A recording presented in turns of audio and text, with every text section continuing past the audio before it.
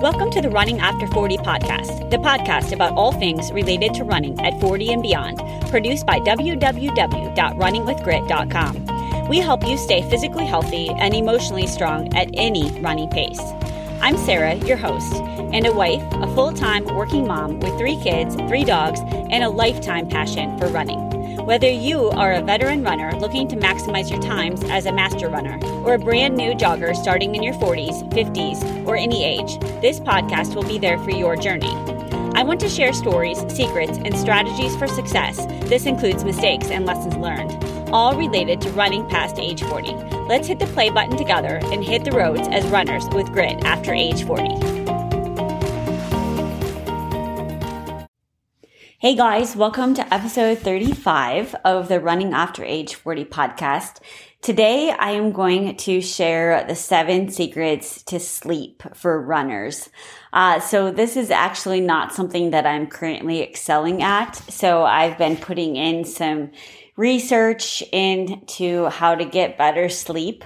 I feel like I'm kind of chasing down the coffee and staying up too late and not getting up early enough. And a lot of the things that I'm going to share, you're going to be like, yeah, I know. Yeah, I know. And yeah, I know. But I think that there's just never too many reminders. And so I'm going to go through step by step, just some things that we can all do to get better sleep, because I think we know 1/3 of our life is spent sleeping. I mean, that's crazy. It's like 1/3 of our life. And I just had a birthday. So like that means that I've spent like 15 years of my life sleeping. Crazy. So there are some simple but yet annoying, because they're the things we don't want to do, fixes for sleep. And I think, just to set us off, sleep is super fundamental for our health. Like, poor sleep is correlated with dying of preventable disease, definitely more risk of being overweight. I think we all know, like, when you're overtired, you tend to eat, and you don't eat the apples and the salads that you're supposed to eat. You just kind of grab what's in front of you. You're 4 times more apt to catch a cold if you get less than 6 hours of sleep a night. That's crazy. And I found that definitely, like, if I go on trips and I skimp on sleep, I come back and I almost always catch a cold. So sleep truly influences everything. So I'm just going to remind you, like, this isn't going to be the most fun podcast. So let's start with just how to quit the snooze button. And this is definitely a problem I have. I usually set the alarm on my phone or on Alexa, and then I change it. So the one thing that I read that really resonated with me is that you need to be honest with yourself about the time you are getting up. And so if you say you're going to get up at 5:30, are you really? And ask yourself that the night before, and then set your alarm for the actual time you plan to get up. So if you know you're actually probably going to hit snooze and get up at 5:45, set the alarm for that instead, because that snooze button is actually hurting you more than it's helping you. That's not good quality sleep that you're getting in that last little bit of time. So if you can really be honest, count back the amount of time that you're going to need to sleep, and then set your alarm for the right time. Another trick is don't rely on willpower. So put your phone on the other side of your room, so you actually have to get up, or use an old-fashioned alarm where you actually have to get up and shut it off. I got my son one. Oh, geez, I wish I could know what it was called. I had to ask him, but it literally, you can just get it on Amazon, but it literally is so loud, and it also vibrates the bed because he's a super deep sleeper. So that's a little trick. Another trick that I read was, I think I'm going to try this, is to put the coffee maker, like a small Keurig, in your room, because I love the scent of coffee, and like in hotels that gets me up. And so I think I'm going to try that in my room. Okay. And then let's go. Those were just some quick tips on like how to avoid the snooze button. But getting on to like how to really improve your sleep. Number 1.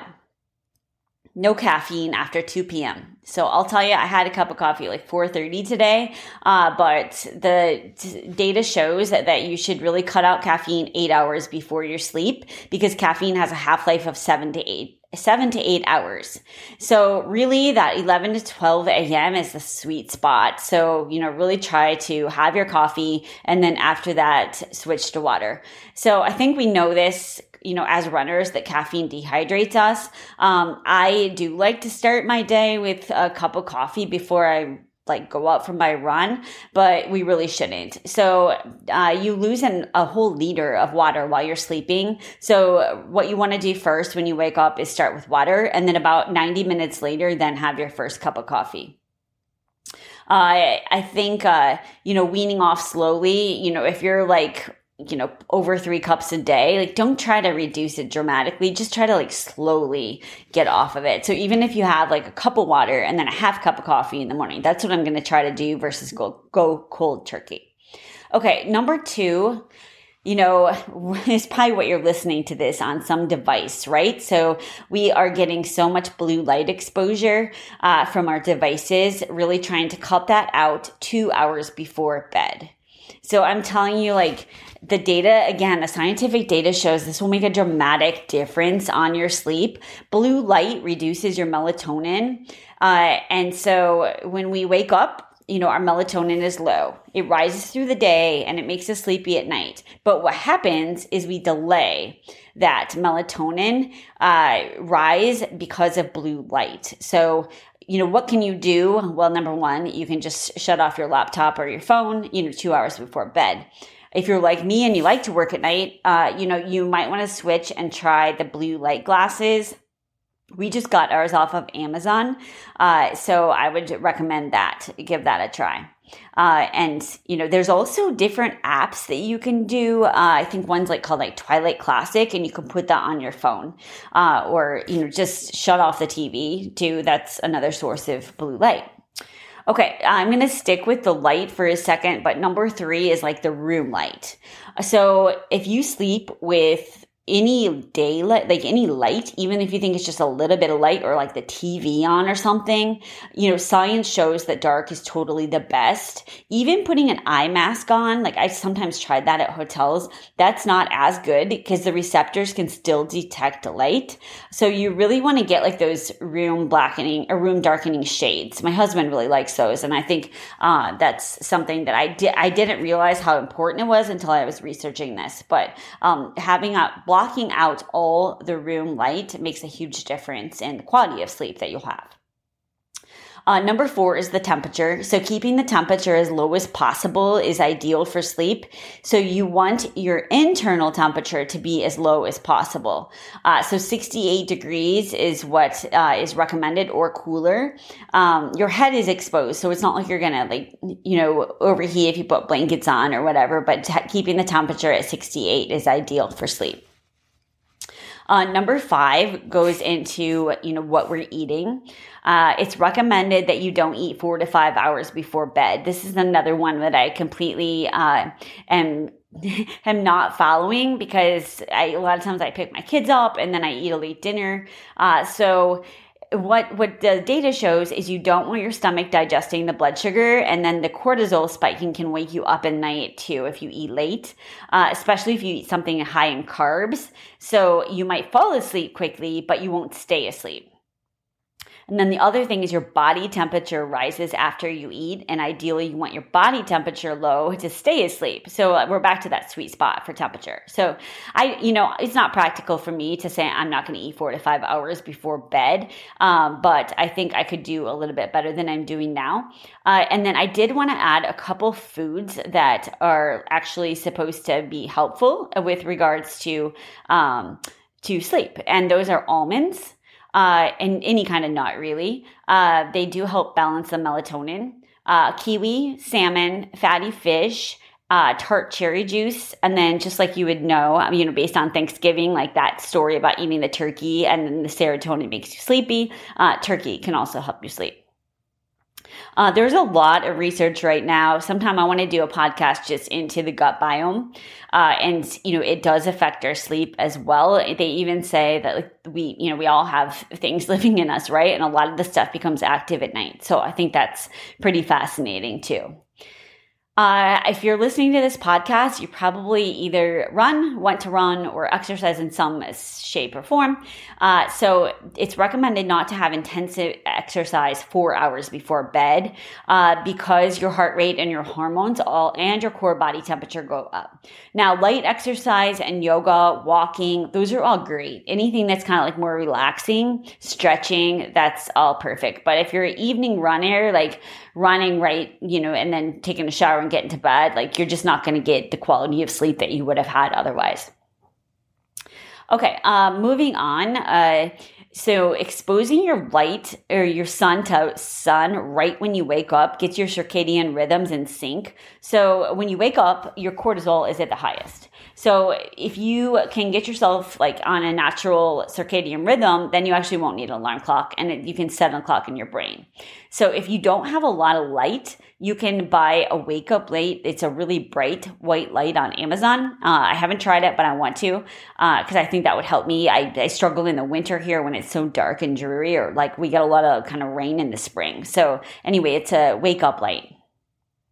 What about sleeping medications? So, if you know me, you know I'm a pharmacist, and I'm going to tell you right now that like you need to get yourself weaned off the sleep medicines. And you can take vitamin D in the morning with a little bit of fat, and that will absorb well, and that will help. As far as melatonin goes, you don't want to take too much. It's a really good thing to take for jet lag, especially when you're going over 2 time zones, but you literally only need a small amount, like 0.2 to 2 milligrams of a sublingual tablet, and it will really help. Instead of using, and if you're on the sleep medicines, like don't just try to stop them cold turkey. You need to wean them off. But you could switch to something like green tea to relax at night. Other good ways to relax at night. And I mean, if we all did all these things, it would be like so fascinating, right? But meditation, the Calm app is something I've used that I really like. Journaling. So journaling is, another habit to get into. And I know it seems time consuming, but if you really empty your brain and your mind before you sleep, they say that the brain stops processing. I have had a problem before where I wake up in the night and I'm like, oh, I got to remember this or this or this. So keeping a notebook by the bed, it really does help me. As far as what to read before bed, read something you've read before, or read something that's not like scary or overly stimulating, and just have like a relaxing ritual, and that will help you get to sleep as well. So that's basically, in a nutshell, the not fun but useful ways and secrets to better sleep. So again, nothing earth-shattering here from what I researched, but I do think it's a good reminder to all of us. And if we can stick to some consistency and good sleep habits, we'll be better runners, we'll be healthier, and we'll be just happier too. So that's it for this episode. Feel free to leave me a review, suggest different topics. I would love to hear from you. Thanks so much. Thanks for listening to the Running After Age 40 podcast. If you like the show, please be sure to rate and give us a like in iTunes. Also, check out our website, www.runningwithgrit.com, for all things related to running over the age of 40. We have a special gift guide up for the holidays on the site, designed to share stocking stuffer ideas and gifts for runners at pretty much every price. Thanks for listening.